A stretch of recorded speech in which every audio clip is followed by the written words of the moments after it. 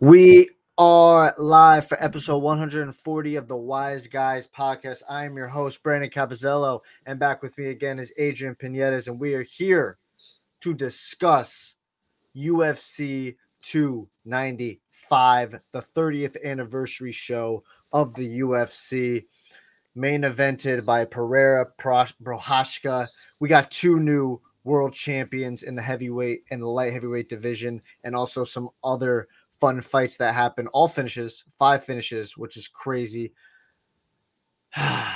We're gonna discuss what's next following UFC 295, Adrian, and we're gonna dive into some other comments and maybe some fights that have been announced over the past week since we have last discussed with each other. But first, before we get into all of that, please, if you're watching this video, give us a thumbs up, like, subscribe if you are new, share the content, and follow us all on our social medias. Mine, Adrian's, the Wise Guy stuff. Links are all in the description.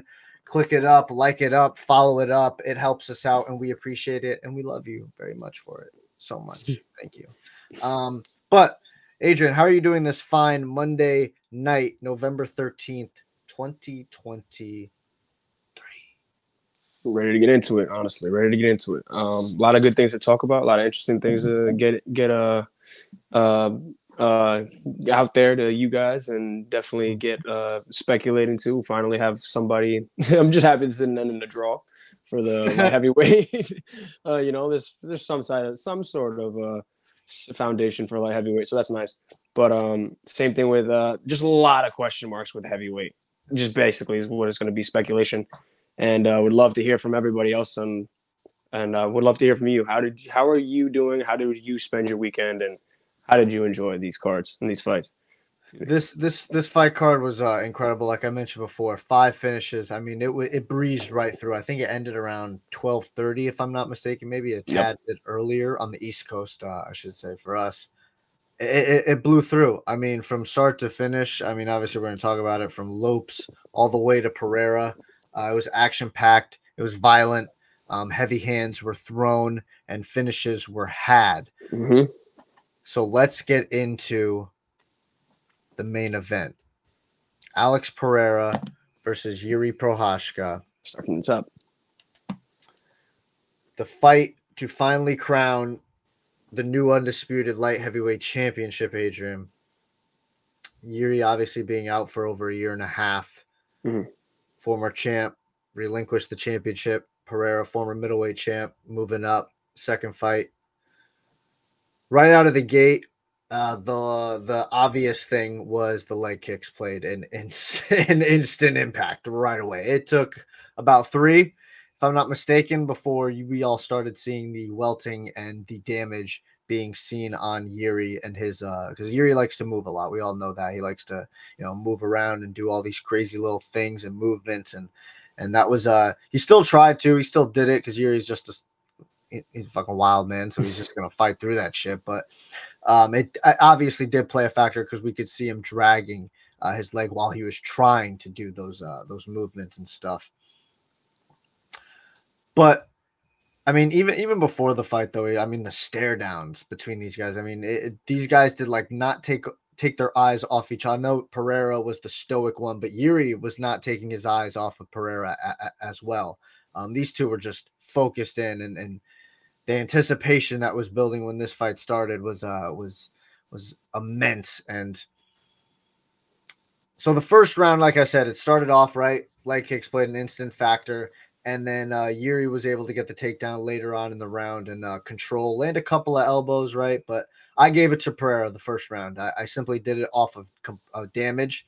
3 leg kicks, 4. It was a little more than that, but the leg kicks were obviously the most damaging part of that round and the thing that you took away from the most from round 1. So I gave round 1 to Pereira, but round 2, Yuri was winning that up until obviously the TKO. Yuri was actually starting to find his groove a little bit, land some big shots, rock Pereira. But he got caught and he got dropped to a knee, shot for a takedown, kind of. Mm-hmm. Some big shots were landed on him, then some big elbows I should say some big punches were landed on him, then some big elbows. And he kind of fell backwards. Pereira was in basic mount, and the fight was called right there. So I want to get your thoughts on the fight before we get into the finish, and if either of us had a problem with it. So what did you I pretty much articulated the almost the entire fight, but what did you think? Did you differ in any of the opinions I offered? Do you want to add anything, Adrian? What did you think of the fight? Yeah, I mean, I actually had Jiri winning that first round personally. I could understand why somebody would end up picking Alex to win that first round. Like from the first leg kick, you saw Jiri kind of like lose his footing. He kind of lost his balance and swept that first lead leg out from under him. And then he was just that was the name of the game for Alex. I think that was probably the game plan. Just keep this guy in front of him. Take away the mobility, take away the weirdness, take away the bounce back ability from Jiri. Because I think that's what Glover actually, was somebody who would stand and bang with him, but not as prolific with the kicks as Alex at all. So that was a good addition to that game plan, and I think they figured him out pretty well. But also at the same time, I think I did have Jiri winning that first round based off of his ground control and based off of I thought he did a good amount of damage on the ground. And on top of that, going into the next round, I agree that Jiri did look like he had Alex pretty in a bad position. He hit him with a nice straight right hand right up the middle, and it looked like it pushed Alex, put the pressure, pushed him all the way back to the cage. But with both of these dudes, you know how they are. When you start putting pressure on these dudes, they're wild animals. They're gonna swing back at you, especially with Pereira's check hook. And yeah, that's all it took. That check hook, a couple of those hammer fists, a couple of those mean elbows. I think, dropped Jiri down to that knee. Like you said, he tried to wrap him up a little bit. It always looked like he was already dropped from the left-right hook combination. And I would have, obviously you don't like seeing fighters take more damage at all. But I think that at least one strike on the ground to solidify the dominance of the position. I don't think that it was I don't think anybody needs to be convinced that that was a dominant position to be in as Alex Pereira, but basically past the guard, full mount, up under his arms, basically. His legs were basically at his neck at that point when he fell backwards. So I can understand the stoppage. Jiri said he was out. So what are you going to say about that? What are we going to argue about that? But at the same time, I will take back that he did have that one recent interview that he said he was out and he came back. And, so it is a title fight, to each their own. I personally would have liked to see at least one or two strikes on the ground to solidify that positioning in that situation. One thing. So before I get to the finish, right? I would offer, because you said you scored it for Jiri that round one. I would just but you said you understood the reasoning of why you would give it to Alex. It's just, to me, I thought a toss-up round. Yeah, absolutely a toss-up round. To me, depending on what you prefer. Like there was control on the ground, right, from Jiri. Mm-hmm. But other than I think it was 3 elbows at maximum, that didn't do obviously that much damage. That's where I was like, okay, I'm not gonna give him that. And then Alex, obviously the leg kicks. If I'm not mistaken, did he drop Jiri with one of the leg kicks? I know they don't count him as knockdowns. I'm not gonna say that I can fully recall that, but I do remember him a lot of those kicks taking away his balance, being visibly damaging. It does look. They did look like they stung. Nobody wanted to eat those things, and that is what that's what the judges look for most of it. Obviously, well, that's what I'm told that they look for, because John McCarthy was there when they wrote the rules. Yep, that's what he says, is that the judges are the judges look for damage. So that's but in terms of the finish, right? Sometimes you never know what these judges are looking at, though. I'm just gonna throw that. Yeah, obviously a lot of things are. Yeah. Go ahead. In terms of the finish, though, I instantly, it was like, I tweeted about it right away. I said, I understand where Mark Goddard is coming from. I would have let it go a little bit longer.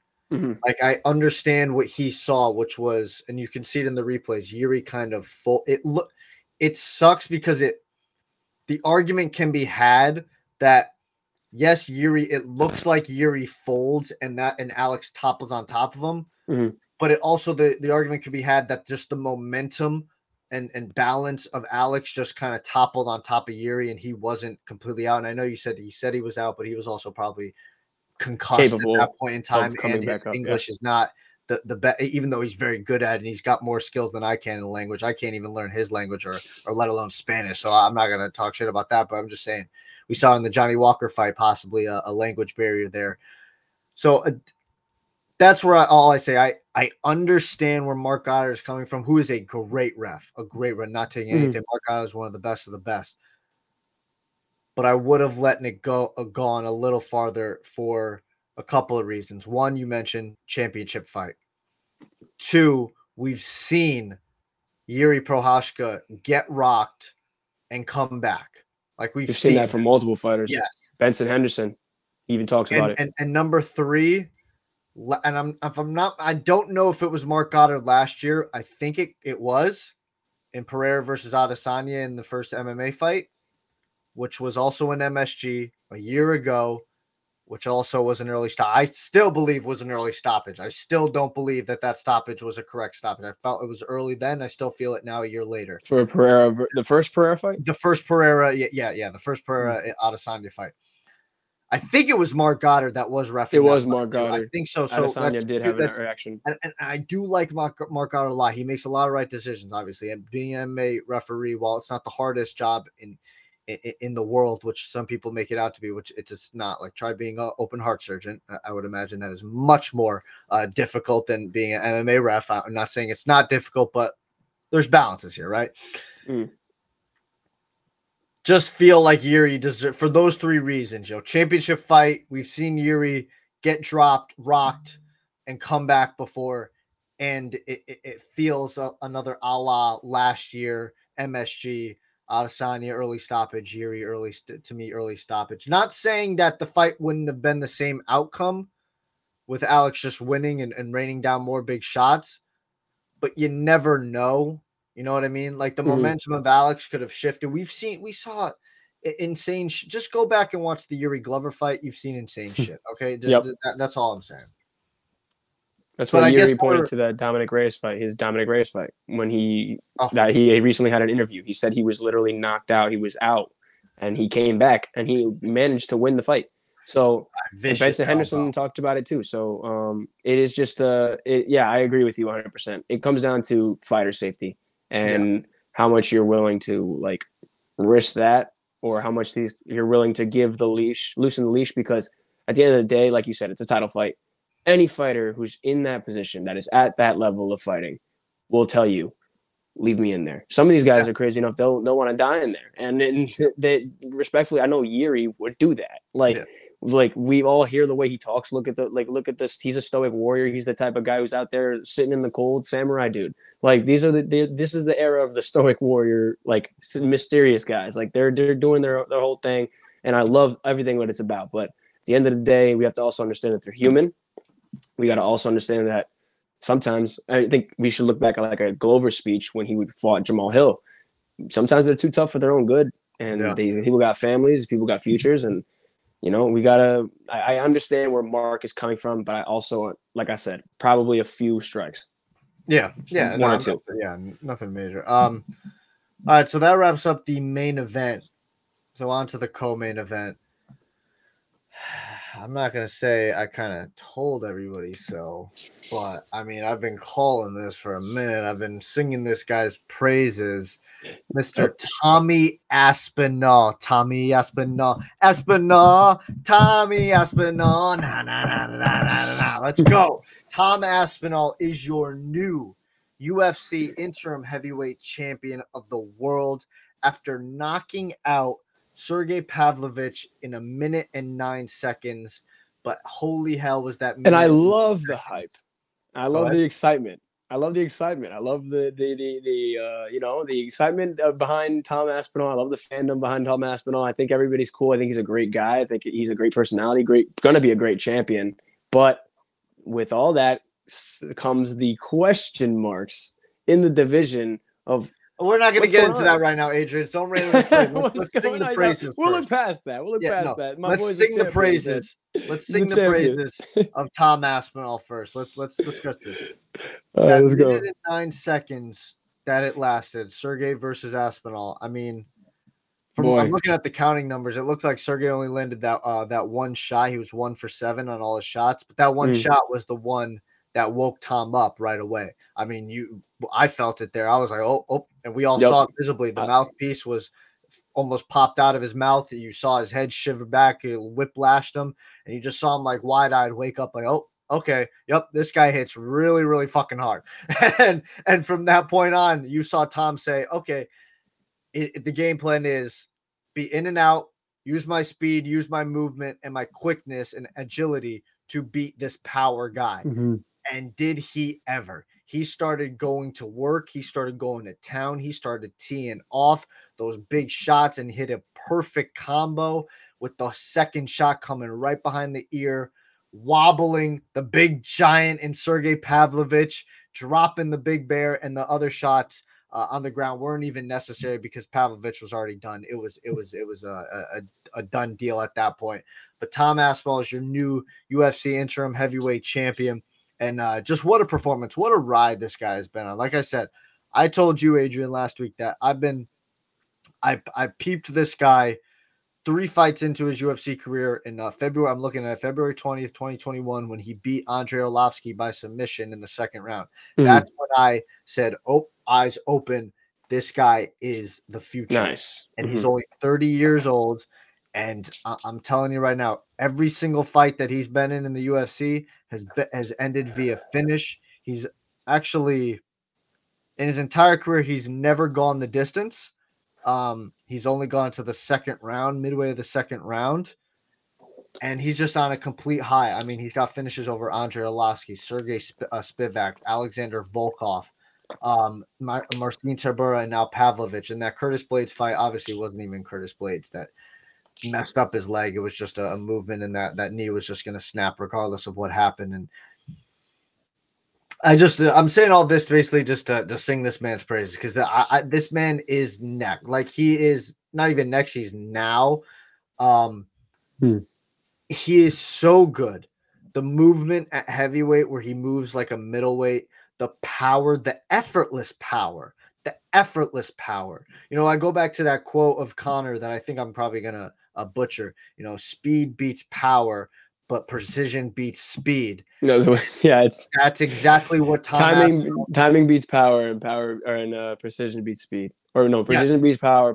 We're butchering it up, but you get where we're coming from, and that's really what it was: speed beating the power, and then the precision of the shot behind the ear, knocking him out. And you go back to the Tybura fight where he even says afterwards, "It was a shot. I wasn't even trying to knock the guy out."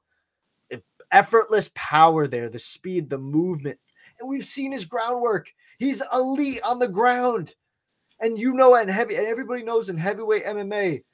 There's a dime a dozen. I mean, obviously you got John Jones, right? And you got Curtis Blades, who's a wrestler.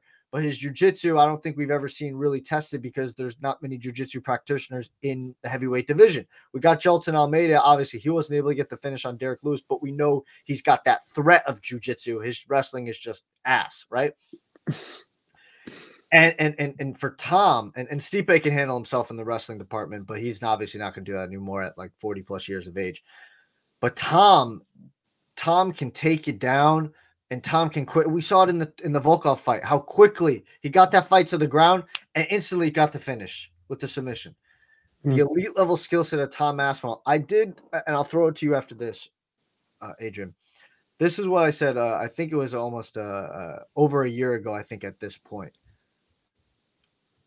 I was like, if there's one guy that I think has a shot to beat John Jones, it's this guy, Tom Aspinall, right here. I'm not saying I would pick Tom to win if they had a fight, if they matched up. I would pick John, because John, to me, is the greatest of all time. I've spieled that enough on this show. Scariest man of all on the planet, the baddest man on the planet, the greatest of all time, everything, all that, right?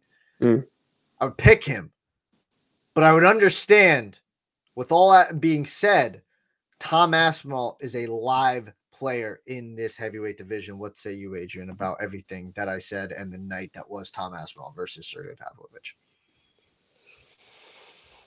Oh man, I mean, I agree with everything you said. I mean, Tom Aspinall was a star the key moment he came in and did what he did to I'm sorry, Volkov. And I think that he started stamping his name into this division real fast with all these first round finishes. Same thing with Sergey. If you watch the post conference the post conferences, I like to see what's next, and I like to see how some of these fighters react to certain wins or losses, depending on who shows up and who doesn't. And Tom talked about how there's a heavyweight, or there's an inner ranking circle. There's a ranking circle, and now Sergey is the guy that nobody wants to fight. Sergey's the guy nobody wants to fight. That dude, like that dude was scary. He was the scary guy of the heavyweight division, and I think Tom, although with the fandom, everybody had these question marks about whether or not his striking was going to live up to Sergey's, and he proved a lot of people wrong. He proved that he could go into a second gear. The question is now, if he does manage to get this fight with John Jones, would John Jones even allow Tom to get to that second gear before? Because John has already proven it with Cyril Gane that he will take you down and he will do what he has to do before you can even blink. He's not sitting here waiting. He's not sitting here looking for a bloodbath. He's going to efficiently dismantle you. He will dismiss. He will figure you out. He's going to figure out what you like, what you don't like, and how he's going to get in, get out, and get his bag. And so Tom, I think, has a shot. I really do. I agree with that sentiment, especially with the John Jones of now. Who knows how he's going to look like after injury? Who's going to look like after 8 months? We obviously know that John Jones of heavyweight is not John Jones of light heavy, but he does look as impressive as anybody could imagine John Jones at this age. So we will have to see about if he can even get that fight. But to go back to singing his praises, like, wow, what a performance! Just what a performance. Yeah, I mean, listen, and we'll go on to the heavyweight division talk, right? The looming question of what's going on in the heavyweight division. So we've got John Jones is obviously the undisputed heavyweight champion. We've got Tom Aspinall as the interim UFC heavyweight champion. And we've got Stipe Miocic, who is looking like he's going to fight John Jones for the undisputed title. Mm-hmm. John is obviously out with a torn pectoral muscle. I think I read it's 6 to 8 months, I believe, somewhere in that time frame for a torn pec. Again, it can all vary on how John attacks the rehab and the physical therapy and all that stuff, how his body reacts to it and all that stuff, right? I mean, he is an elite level athlete. We've seen elite level athletes come back from crazy shit. Also, with now, to interrupt just a minute, with mm-hmm. the addition of the news of, the switching of the company. I'm blanking on the name. USADA is no longer going to be testing. So who knows what exactly performance drugs they will and will not be testing for. So who knows if John will be able to take something that'll speed up that process. Could. I mean, who knows what they will and will be testing for. That's just, I always add that because there is the McGregor aspect to that. That's it, to add that whole notion. But yeah, I want people to know that we could see John Jones sooner than expected. You could. I mean, it depends. I'm kind of eyeballing summer as the earliest that we could see that. And like I said, I've stood pat. We're getting John Jones versus Stipe Miocic next. I'm sorry. That's I know a lot of people are crawling and all that stuff about it, and they're saying the fight to make is Jones Aspinall. But I agree with you, but you're wrong because it's John Jones. And he gets to dictate John Jones's future because he's the fucking greatest of all time. And when you are the GOAT, you get that type of cachet where you get to call your own shot. All right. So I hear some people say, oh, well, look at Yuri. He relinquished the title. Look at Jamal Hill. He got straight. Look at this guy. He got straight. Again, we're talking about John Jones, the GOAT. Okay. You don't want to upset John Jones where now he's pissed off and you don't get another John Jones fight. For how much is made of the UFC is the UFC and it doesn't matter who's fighting because that company is going to stay strong. 100% agree with you. But guess what? The stars do matter too.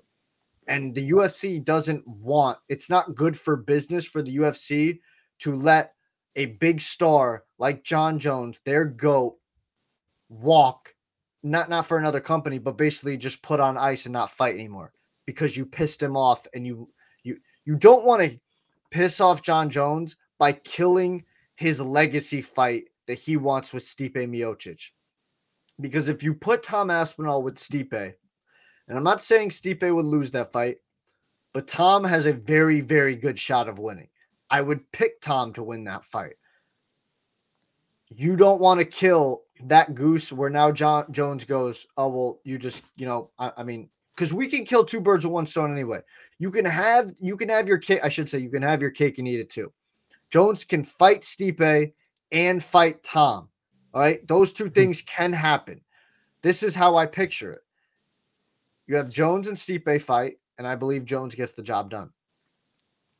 You have Tom fight somebody, maybe a Cyril Gane, a Curtis Blades, one of those two guys, or you put Cyril Gane versus somebody, and maybe the winner of that fights Tom in the middle of next year, because we're not getting Tom Aspinall versus John Jones till possibly late next year, if not early 2025.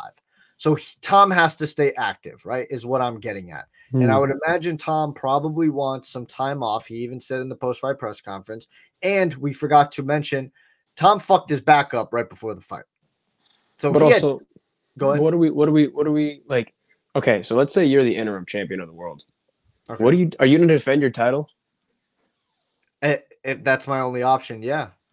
No. But if Dana goes up to you, I mean, if you're, of course, like you have, if your only option and you're the champion, of course you're going to have to defend your title.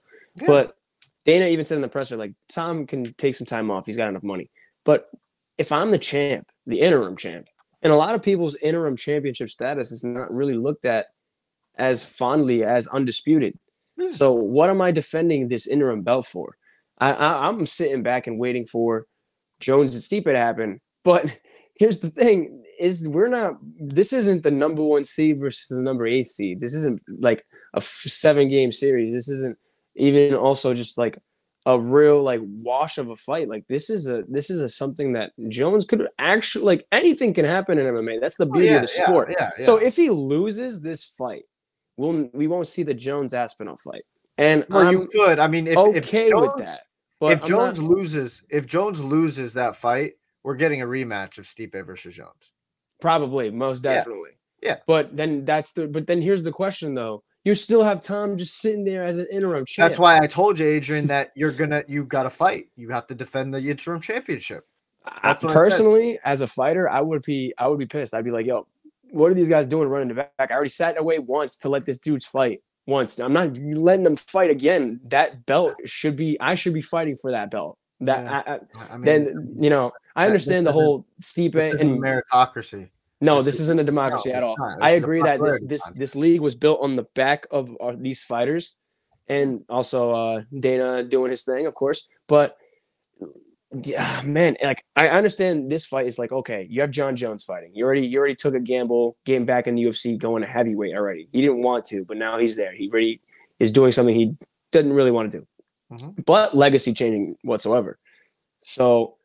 But now you add the Stipe fight. So that's just cherry on top. You have the greatest UFC heavyweight. Some want to consider him the greatest heavyweight of all time. Yeah. Then you have the greatest fighter of all time to many. Yes. And that's the legacy fight. That's a money fight. And that's a legacy fight. So, of course, that fight entices both of these fighters. But it gets to a point where if that fight happens, of course, even Tom realizes, like, let that fight happen. Those guys are legends. Let it happen. Yeah. But if it happens and Jones loses, okay, but why am I going to sit here and wait for a second fight? Like I personally would be like, all right, my turn. Let me fight Stipe for that belt. And if I beat Stipe, then I'll fight John for the belt afterwards. But I'm not sitting here waiting for a rematch. No way. So I hear you. Let's clear it up. Jones Stipe happens. If Jones wins, Stipe is walking away. Stipe is not staying around. Jones is Some people say 50-50. Some people say 25-75. I don't think he walks away because I think John Jones' competitive nature won't allow him to, especially if I believe what I believe is going to happen, which is probably Aspinall versus Cyril Gane, and Aspinall fucking Cyril Gane up. No offense, but we've seen the wrestling, we've seen the jiu-jitsu. It is non-existent. It is absolutely non-existent. I think that Aspinall will be able to take advantage of that. Nice thumbs up there. So Jones wins, Stipe walks away. I think Jones and Aspinall would happen because I think Tom would take care of Cyril Gane. And I think at that point, and Jones acknowledged him. He said, "Great win, champ. Keep up the great work. You got a great career." I'm paraphrasing. And he's got stacked up wins. So Jones will look at it and say, like, okay, I'll fight this one thoroughbred that they're saying, okay, this is the one, right? Jones will go, this is the one, right? Like y'all said the past 12 times, this is the one. Okay, I'll entertain it one more time. And we get the final fight of Jones versus Aspinall and see, is this guy truly the one? And if he is the one, Adrian, then guess what? We're in for a rematch. And if Jones wins that fight, guess what? We're in for a trilogy and history is made. Either way we cook it. People, let things work out. Jones wants what Jones wants, which is the greatest heavyweight in UFC history, MMA history, whatever call it, the most accomplished heavyweight. He wants that. He wants that because he wants that name on his resume. That is what it's about, people. We all know John Jones. He likes to stroke his own ego, which is great because he's the fucking GOAT and he is allowed to do that. Because if you look at the resume, it is untouchable, unfuckwittable, I should say. And adding that name of Stipe Miocic is a cherry on top, is a great accomplishment. So, yeah, we're going to get what we want, people. As long as Tom wins his next fight against Cyril Gane, which I believe it will be Cyril Gane. It could be Curtis Blaydes, but I think it'll probably be Cyril Gane, which I don't believe either one deserves an opportunity at an interim or a world championship. But them's how it that's how the cookie crumbles sometimes, and we all know that's how it happens. So I cleared it up as best as I possibly could for y'all. It seems pretty clear to me, but that's because I'm listening to what Dana is telling me, and I'm going off of an inkling of they don't want to piss Jones off. That's why he keeps repeating. I mean, it goes back to the Colby-Leon fight, right? This entire year, I know Dana says stuff, and Dana says a lot of stuff, then he goes back on it, right? But he stayed pretty consistent about Leon Colby, didn't he? Leon Colby's next for almost a year. Leon Colby, Leon Colby, Leon Colby. We're getting Leon Colby. He has been very consistent. Jones Stipe, Jones Stipe, Jones Stipe. He had a meeting with Stipe before the fight, and he said, "Are you going to retire after this?" Stipe said, "I am only focused on John Jones." Basically, without saying, this is basically it. Like, I'm only focused on Jones, and that's it. So we're going to get these fights, and it's going to, and people, last thing I'll say, people are, talking shit about the Stipe, it's not going to be a super competitive fight. Stipe is going to have a shot. Stipe, it's going to go pass around. Trust me. He's going to do much better than what Stipe ain't no pushover even at 44 years old. All right. He's better than what Cyril Gane did. It's about the spectacle. I talked about this last week, the spectacle, the aura around it. We're getting Jones fighting and we're getting Stipe fighting. That's a pretty big deal, but, I blabbered on long enough. Next up, we'll just quickly go over the rest of the main card. Jessica Andrade getting a big finish over Mackenzie Dern. Stayed with it. You're muted, Adrian.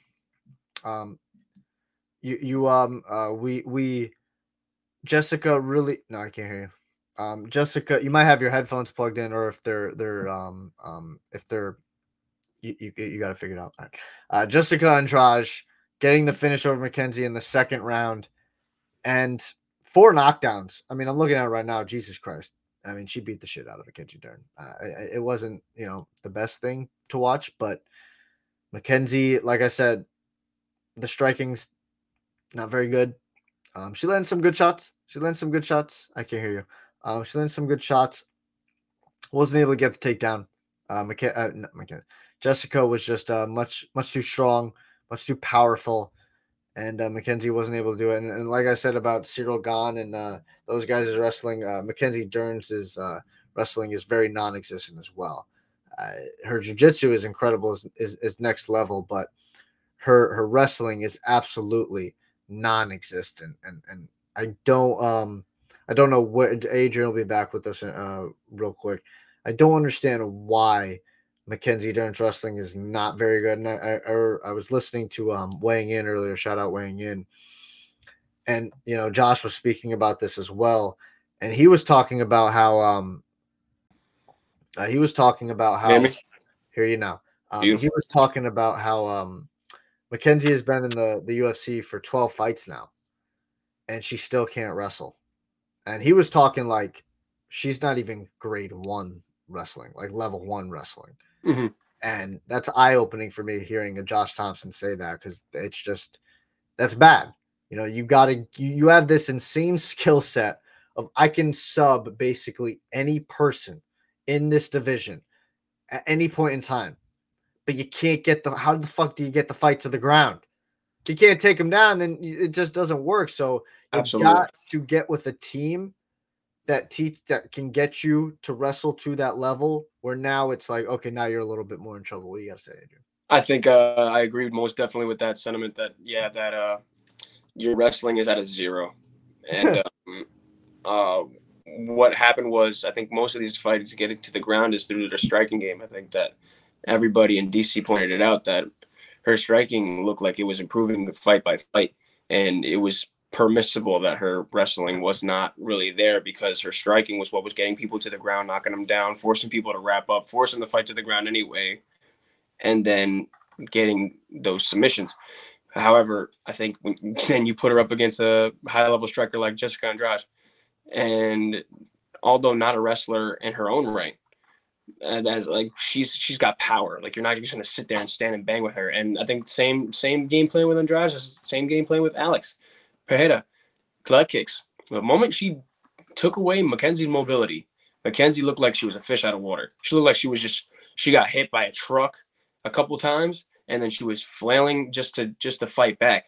And like you said, it wasn't a pretty bout. It looked like her striking really, really took a hit, and she's gonna have to go back in the lab and figure something out, because you can't just get your fights to the ground expecting to just outstrike somebody, especially when your striking is not up to par with somebody like a Jessica Andrade who's looking to get that belt back.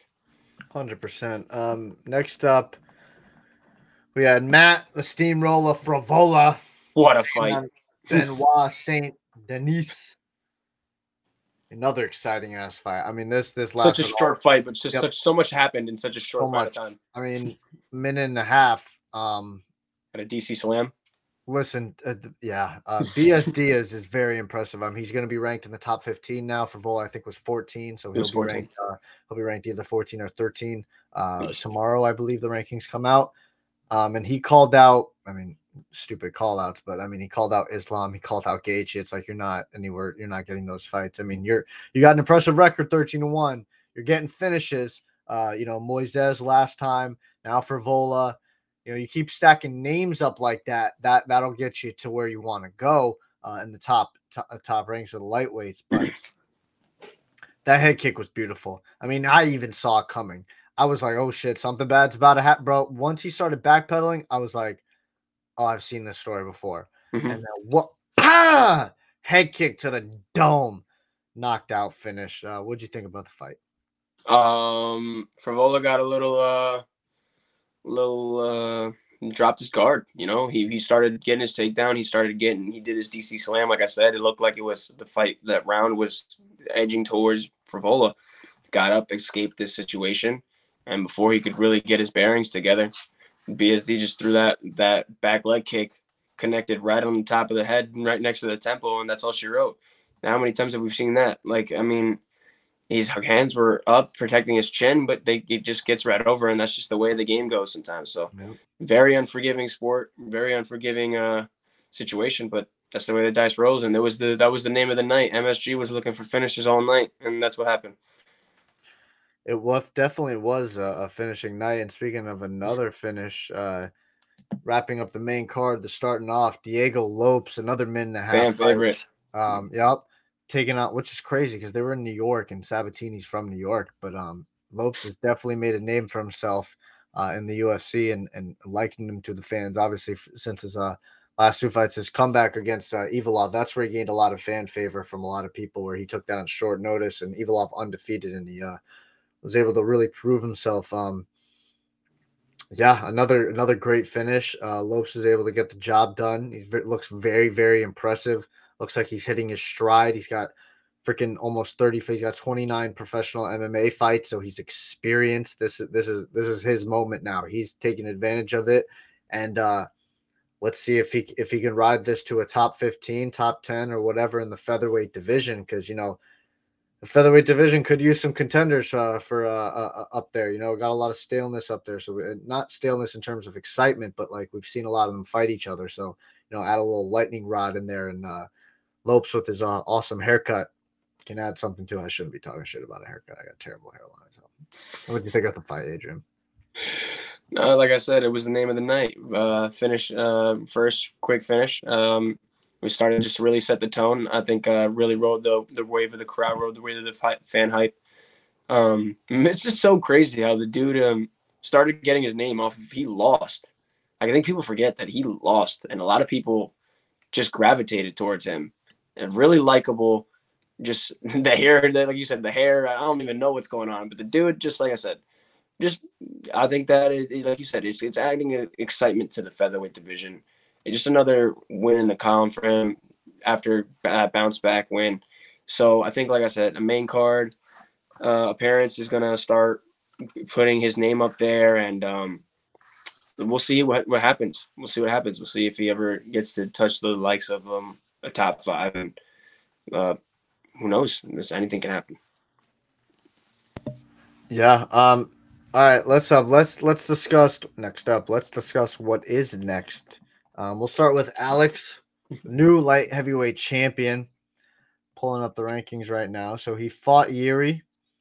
We obviously know John Mahal. John Mahal. Sorry, apologies. From the weighing in podcast where one of the guys mistakenly said his name was John Mahal, and they keep calling him that. Jamal Hill. He obviously was in the crowd. They panned to him a lot. Dana said that he's ready to go, apparently. I don't know how that's possible. This man tore his Achilles tendon in July. That's not even 6 months. Don't believe that's possible. Maybe this Aaron Rodgers surgery they're talking about is real. Nope, not real. Not real. You're gonna freaking fuck your leg up and end your career, and possibly have to amputate your leg if you try that. Who knows? No, I know. I know for a fact. I know, and I don't even have to. Kobe wasn't here for rest in peace for the ankle, the Achilles update, but apparently it's working. We got Pereira as the champ. So we obviously talked about, we got Ankalaev and Johnny Walker. The rematch is set for the first fight, I believe, back in January, because they take that little break in December to January. The first fight back, the main event, 5-round fight. We got that fight. I could easily see that. I could see if Johnny Walker gets the job done in crazy fashion, I could see them easily giving Johnny Walker, making Johnny Walker Pereira, because I don't believe Jamal Hill is ready. I don't think Jamal Hill is going to be ready till summertime, dude. This Achilles tendon takes at least a year. Like every situation, you look at any Achilles tendon tear, it takes at least a year. And it's not something you can take lightly, right? So I don't believe he's back this soon. He's not, and I honestly, the summer is pushing it, because that's only a year. Usually it might be a couple more months, because you obviously want to take a little bit cautiousness within. You got to go through fight camp and stuff like that. So I think Alex takes a little extended time off. Obviously, he has fought a lot. He fought literally last in July, and then he fought in April before that. I mean, it's been back to back. So takes a little time off. We got Johnny Walker and Ankalaev. We've got Yuri and Rakic, who is returning now, a rematch of that fight where Rakic got injured. Yeah, I feel like, take some time off and see how Jan Rakic. Jan Rakic, yeah, Blachowicz. Take time off, see how those two fights play out, and we'll revisit this topic in January when those two fights play out. Yeah, the fight scheduled for the 16th of January. So I think Dana played it smart. He gave himself a window because we know Alex is an active champion. He wants some way to, he wants to keep fighting. So, and he even said it. So he said, whoever's next, whoever's next. He did call out Izzy, which was a questionable call out. I understand why, with the whole sentiment of Izzy, his situation going on and feeling like he's a talented fighter. But, at the end of the day, we'll let Izzy rest if he wants to, and we'll actually just look at the guys in the pool. And like I said, Dana Smart gives the guy time. Say, hey, it's January, so it's not that far out. Take some time. We'll see if one of those guys is ready. Whoever wins that fight, one of those two will be ready at some point. And if not, Jamal's ready sometime in the summer. If this whole, like I said, ankle Achilles injury update is real and actually can get that guy out there. Yeah, Fighting. and I'm eyeballing this too. Another name we got to throw in there, Anthony Smith, and I only throw that name in there because he's got a little bit of beef with Pereira, and he's always been throwing his name in the pool. I'm seeing so we've got ankle. So this is the top 8 of the of the light heavyweight division, right? Mm-hmm. Obviously, we got Jamal Hill. He's not ranked yet. He's still read as the champion, but we got Jamal Hill, Yuri, Ankalaev, Pereira, Jan, Rakic, Krylov, Johnny Walker, Smith. Mm-hmm. Krylov is he coming off a win? Yeah, he's coming off a win against Ryan Spann. Anthony Smith just came off a fight night. Did he win this fight night? Yeah, he won. He beat Spann as well too. He beat Spann. So Krylov is riding a 3-fight win streak, so that's actually a little more impressive. But I can see this is what happened. What I'm seeing, right? Ankalaev is fighting Johnny Walker, right? Yep. We got Jan versus Rakic. That's happening. So Yuri and Jamal is on the sidelines, and Alex is the champion. Yuri needs to fight. Anthony Smith wants to fight.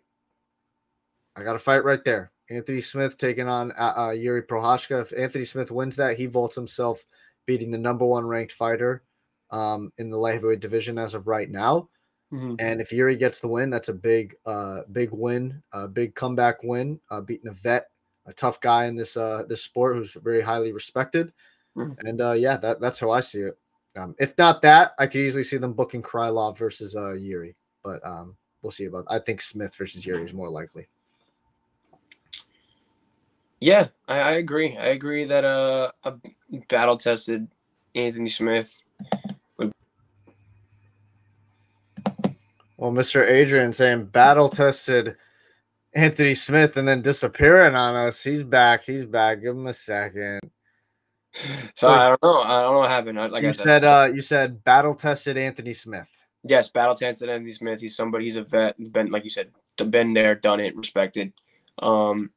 Good test for Yuri to see, like I said, come back after a loss, and especially like I think people a lot forget that he did go through that shoulder injury, one of the most devastating surgeries that a fighter can go through, and he came back and fought for a title against Alex Pereira, and he didn't perform too poorly, and I think with enough controversy, he might have gotten that rematch, but who knows? Anything can happen. Dana will surprise us in some way, somehow. This fight card, just shout out to the guys again in the matchmaking room. They figure it out. They pulled this whole thing out their ass last minute, and they give us a banger card per usual, So just shout outs to them, and you can always appreciate that. Yeah, excellent. And we'll wrap up what's next, because we already talked about kind of what's next for Aspinall. So next for I want to talk about Sergey real quick. Mm-hmm. I think for Sergey Pavlovich, I'm looking at the heavyweight division. It's also kind of locked up, but he is. Has he fought this guy? Has he fought Volkov? I actually want to throw my little tinfoil hat on. I think that not Curtis. I think that Cyril Gane will end up fighting Almeida. I do. I think Almeida and Blades makes a lot more sense. I do too, but somehow, some way, I feel like Dana will really sit on his word between the fight on Miocic and Jones, and that'll end up making Tom sit out longer than most fans, myself included, and yourself included, because I know you want to see Tom fight again, longer than expected. Because I think Tom also agrees that he might not want to risk his interim championship status before even taking a shot at John Jones. But who knows? Anything can happen, Yeah. and we'll see. Only time will tell. Yeah, for Sergey, I'm looking at it. He hasn't fought Volkov. Would be a bad, terrible Yeah, I matchup. think that's the matchup I'm really looking at. Obviously, Cyril Gane would be a very interesting one. Him versus Almeida would be interesting, but like I said, I think Almeida ends up fighting Blades. I think we get Gane versus Aspinall. I think we get Miocic Jones, and I think we get Pavlovich versus Volkov. I just booked your top 7 heavyweights. Pay me, send the check in the mail, Dana. Send the check in the mail, UFC. I am here to be hired by you, and I will do this for you guys. I only handle the big boys, though. I only handle the big boys. Outside the top 15, yeah, I'm out of my element there.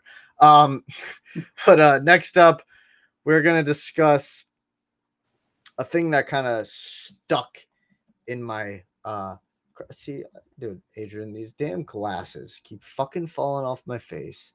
I got to get something for myself, and I'm going to get something for myself. But the thing that stuck in my craw, Leon Edwards recently, I guess, had an interview and said, It's just a bad taste in your mouth. if I beat Colby Covington, I want to challenge the winner of DDP versus Strickland at UFC 300 for the middleweight championship for double champ status. And I am sick and goddamn tired of this double champ shit for right now, especially when it comes to guys who do not deserve it.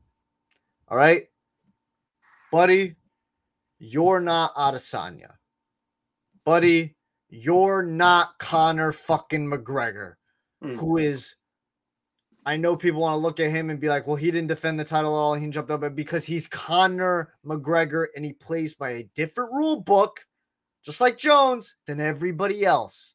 That's why it pays to be the star, pays to be the big guy. Leon, you are not that. Okay? You're big in UK. That's cool. You're not a star. Yep. Sorry to burst people's bubble. He's not a star. That's pretty fair assessment to make of Leon Edwards. I'll add the headshot dead narrative kind of helped him out a lot, but I will it made him some. a lot of us are fans from the UFC because Conor McGregor. You don't even have to ask a lot of people. You ask people in the street who Conor McGregor is, they probably know him. That's enough said. Yeah, exactly. Yeah. Leon Edwards is not a star, so he's not going to command something like that. Also, you've defended your title once. You defended your title once. So you defend your title twice against a guy you have said leading up to this fight does not deserve a title shot. That he would be the last guy on your list to give a title shot. Yep. A guy that, if we're going to be honest, hasn't had a win over a person in the UFC in how many years? I think about 2 now, or a year. Well over a year. RDA might be the last guy he beat who is actually still active in the UFC, and he's not even ranked in either division he's in. Yeah, but I think he's actually ranked in the lightweight division. But that's not here nor there. Leon, you got to defend the title, man. And you have got plenty of contenders. I'm looking at the welterweight division. You got Bilal Muhammad. You've got a Shavkat Rakhmonov. You've got a guy like Ian Gary who's coming up, a JDM who's coming up. You've got guys like that. You've got a guy who we believe is coming to the UFC, an MVP who's going to add a bolt of energy to that division. You've got guys. So for you to sit here and say, I want to move up and become double champ after 2 title defenses. No. I don't want to hear it. I don't want to hear it. Mm-hmm. Defend your title more. And then if you clear the division out, we could talk about you moving up to middleweight. Mm-hmm. But I don't want to hear it for now. I really don't. What say you, Adrian? I agree 1,000%. You don't got to ask too many people if Colby Covington deserves his title shot or not. The majority of the people tell you no. And on top of that, the quote was, I don't see any interesting matchups in welterweight. Well, let's just rewind this video a couple seconds and you can just hear the tangent this man just went on. And those are the few. Bilal, Shavkat, Gilbert looked pretty well before he lost. But you got Ian Gary on his way up. with when he makes it there. MVP, like you said. You got the champion in Bellator who's at middleweight that probably will pull up, and he just beat the shit out your brother, and you was talking mad shit in the cage. That would be an interesting fight. I mean, shit. Like, I don't think you thought too hard about this one, because clearly anybody and their mother can list at least 5 people that are pretty much interesting matchup in your own division. You touched upon it, 2 title defenses. Not really a real solid wrestler. And he hasn't even defended it the second time. Like you still got to fight Colby. I'll give him his props, because he did it against debatably the second greatest welterweight. Some people want to say it's the greatest welterweight of all time. No, he's the second. There's no debate he's the greatest. There's no debate he's the greatest. I don't think he is the greatest. Yeah. I think yeah, exactly. But like I said, some people, that's their error. That's cool. Yeah, I don't care. But I don't care what they say. Yeah, I agree. But at the end of the day, you got these guys that have been sitting around. I think a lot of people looking at below, like, like it's just no, like absolutely not. I think you just want to have it happen so you can make it happen. Everybody wants to fight Sean Strickland.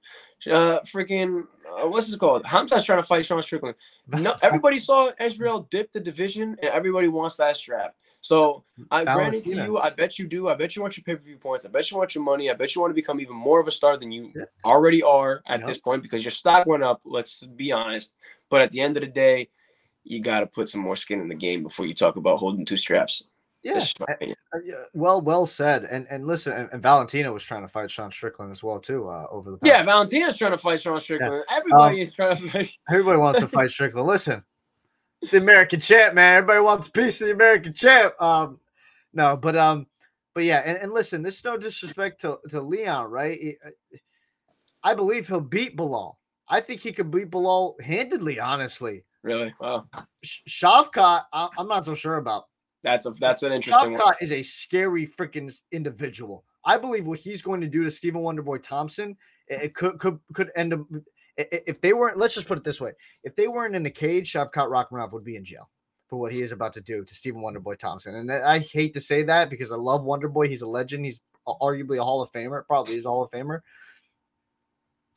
It's going to be a crime what Shavkat is going to do to that man. You've got guys, and you've got a guy actually, Ian Gary, that we mentioned, who just said he was kicked out of your gym because you were getting a little too insecure about another kid up and comer getting a little bit more shine. I'm not saying I didn't know that. I didn't know that. I'm just putting the information out there for you to decide. But that is all we're going to talk about the double champ status. Adrian, is there anything else that you would like to discuss that we didn't get to? Anything? Think of? No, I think that I'm an idiot. Preview. We'll quickly preview the fight card this Saturday for UFC. Let me write that down real quick. Okay, so we got Brendan Allen versus Paul Craig in the fucking Apex again. God, Apex. I hate it. It's funny. I love that you bring that up, because even in the post conference, he was asked. He was like, "Oh, the question was asked." And I was like, "Oh, you think about doing more events, like outside, like traveling?" And he's like, "Yeah, like we're traveling everywhere." It's like, "Yeah." I was like, "What? You don't like the Apex?" And he's like, "No, I just like traveling." He's like, "Bet." And he asked him where he was from. He's like, "Oh, if we travel everywhere, I expect to see you better show up." And I wish he wouldn't have just said, when Dana said you don't like the Apex, don't just say no. I just want to go. Say yeah. No, but everybody's like, the Apex fucking sucks. The Apex sucks. I've spoken about this. It absolutely drains you. You can't go from what we just saw Saturday night in Madison Square Garden with those rabid fans to freaking Apex of just like, oh my God. But we've got Brendan Allen taking on Paul Craig, two jiu-jitsu guys, 2 submission guys. Paul Craig moving down, actually surprising a lot of people, able to get down to 185. He's a big fucking dude, and he was able to beat Andre Muniz, who's also a jiu-jitsu practitioner, but he was able to TKO him earlier. Brendan Allen's fight right in a 5-fight win streak. He was able to submit Andre Muniz, so they've got pretty they got similar wins there, but MMA math never works. This would be an interesting fight. I'm interested to see it. I'm happy it's going to be taking place earlier, obviously. I don't really know who's going to win. I just think it's going to be Paul Craig always brings it. He is an interesting man to watch fight. So watching him is going to be also always exciting because he's just like a zombie. He likes to walk forward, and he'll either throw big shots or he'll pull guard, try to get it. And Brendan Allen probably welcome the pulling guard because he likes to fancy himself submission guy too. So what do you think about the fight this Saturday night? I think that if you're a fight fan, like these are the type of fights that you want to start tuning into, because these are a good mix of some guys that are looking to find their way into the rankings, some guys that are trying to find their way higher in the rankings. Yeah, Allen is like a Paul Craig. So Allen is ranked 10th. 10 exactly. So Craig is 13. So it is looking. These guys are really looking to stamp their future in this league and put on performances that'll hit some highlight reels, hit some TikTok feeds, and definitely get their name out there. So if you are a fight fan and you just like to see some good fights or some highlights, don't sleep on some of these guys. Come check this out. Come check this fight card out, because there might be some sleepers. Definitely would be some sleepers on there. There might, yeah. I mean, I'm looking. The only other fight that I really I mean, I know Jake Matthews. He's a massive underdog, actually. Chase Hooper taking on Jordan Levitt. I was going to say Jordan Levitt and Chase Hooper. Yeah, Levitt's obviously the guy that's known for twerking and stuff, and then getting submitted by Patty Pimblett and then teabagged on. Chase Hooper is obviously most famous for being Ben Askren's illegitimate son. Yeah, that'll be interesting. It's a fight card that you tune into that could obviously have some sleeper fights, because these are young, hungry men and women who are not very known and would obviously like to make a name for themselves. And that is why I am begging for Dana to get the fuck out of the goddamn Apex and put these people in front of people that make the fan experience at home and there much more enjoyable, to be like, holy shit, look at this. Because it's just the moments. It's about moments in sports, guys. It's about moments in sports. And nobody remembers the moments of, I mean, for God's sake, Daniel Cormier's final fight was in the goddamn Apex. Why don't you make the Apex the venue? Or just make an Apex a venue and just make money out of the Apex? They do. They have about like give or take 100 people, maybe less. 100? No, yeah, that's not a venue. That's a hangout. Well, I know they don't have that. That's a watch party. There. That's a live watch party. Remember earlier this year they went to I think it was the Hard Rock or something. It was a smaller venue in Vegas where Marab versus Piotr Jan, and that cool setup that they had, right? That's where it's like a 4,000 or 5,000 seat arena. If you don't want to, just fucking leave the Apex, please. Just leave the Apex. I know it saves you money. I get it. Dana, right? Once or twice a year. Dana, listen to me. This is the pitch, Dana. You're a money guy, right? Set up. You're starting to figure out these stadiums. You've been in a couple of them. You know a couple guys. You know a few people that know the business a little well. You know, a little. They know the dabble in the stadium. You know, you talked about knowing James Dolan, right? So get some information. Make that Apex an actual venue. Get people to actually sell things out of the Apex. Invest a little bit, and maybe that'll end up being a UFC exclusive arena that'll get people to do. And maybe you start doing that in different places around the US and maybe even around the world. That's something that would be interesting. But hey, you save yourself some money from, like you said, those stadium bookings. Keep the stadium atmosphere by adding that fan experience and keeping those eyes in front of those athletes, and put some money in your pocket, bro. Put some money in your pocket. Listen, yeah, we know why they're doing the Apex. It's to save money, and it was good it was awesome, very clutch during the pandemic, because it was literally all we had. But yeah, we're not in the pandemic anymore. Yeah, we're pretty good. We're fine. Put an update on the Apex. Yeah, I mean, listen, add some seats. You know what sucks too is that it's a smaller octagon. Like, so really? Like that changes the fights, and it's just like that it's just stupid. Yeah, it's really dumb when you. I think they should just throw some seats in there, get some screaming fans in there, get some photographer seats. Nah, I still just get out of the Apex. If you want to do it once or twice a year, I'm perfectly fine with that. But multiple times, it's just, I mean, more than multiple, it's just ridiculous. Get a walkway, add some fireworks, add some freaking smoke machines in that bitch. I'm tired. I'm done with the Apex, and we'll quickly run down Bellator, I think it's Bellator's final show, but we still don't fucking know. Bellator 301 is this Friday, November 17th. It's got some names on there actually that I would actually know very much. Main card starting off is Patricky Pitbull taking on Alexander Shabili. I don't know Shabili. I'm gonna be honest with you. Patricky. I know Patricky's got the power. Big prospect AJ McKee, Sydney Outlaw. I don't know why. Who is Sydney Outlaw? He's a guy who's 17-5. He's okay. But I mean, why is AJ McKee not fighting top fucking 3? Wait, I don't understand. Okay. Rafion Stotts is taking on Sabatello in a rematch. Sabatello, he's a loudmouth, but he's pretty fucking boring when you watch him fight, if I'm going to be honest with you. Sergio Pettis, Patchy Mix. That actually is going to be a very interesting fight. They're God, what's the fucking word, Adrian? I'm looking for. They're undisputifying the championship. Unifying. Thank you. Undisputifying. They're unifying the world champion and IC and the interim champion. Belts. Patchy Mix and Sergio Pettis at bantamweight. That is actually an interesting fight. I'll probably tune in. I'll definitely tune in for that. And then the main event is the returning Yaroslav Amaslov, 28-0 or 29-0 now, taking on Jason Jackson. Not very familiar with him, but possibly the final Bellator card of Bellator's existence. Maybe not. It's in Chicago. Yeah, that's really all I speak. I don't know if you want to mention anything about Bellator or talk about Bellator, man. I mean, the only thing I can really talk about Bellator is the Usman controversy. He got caught up with the PEDs. Yeah, he did, didn't he?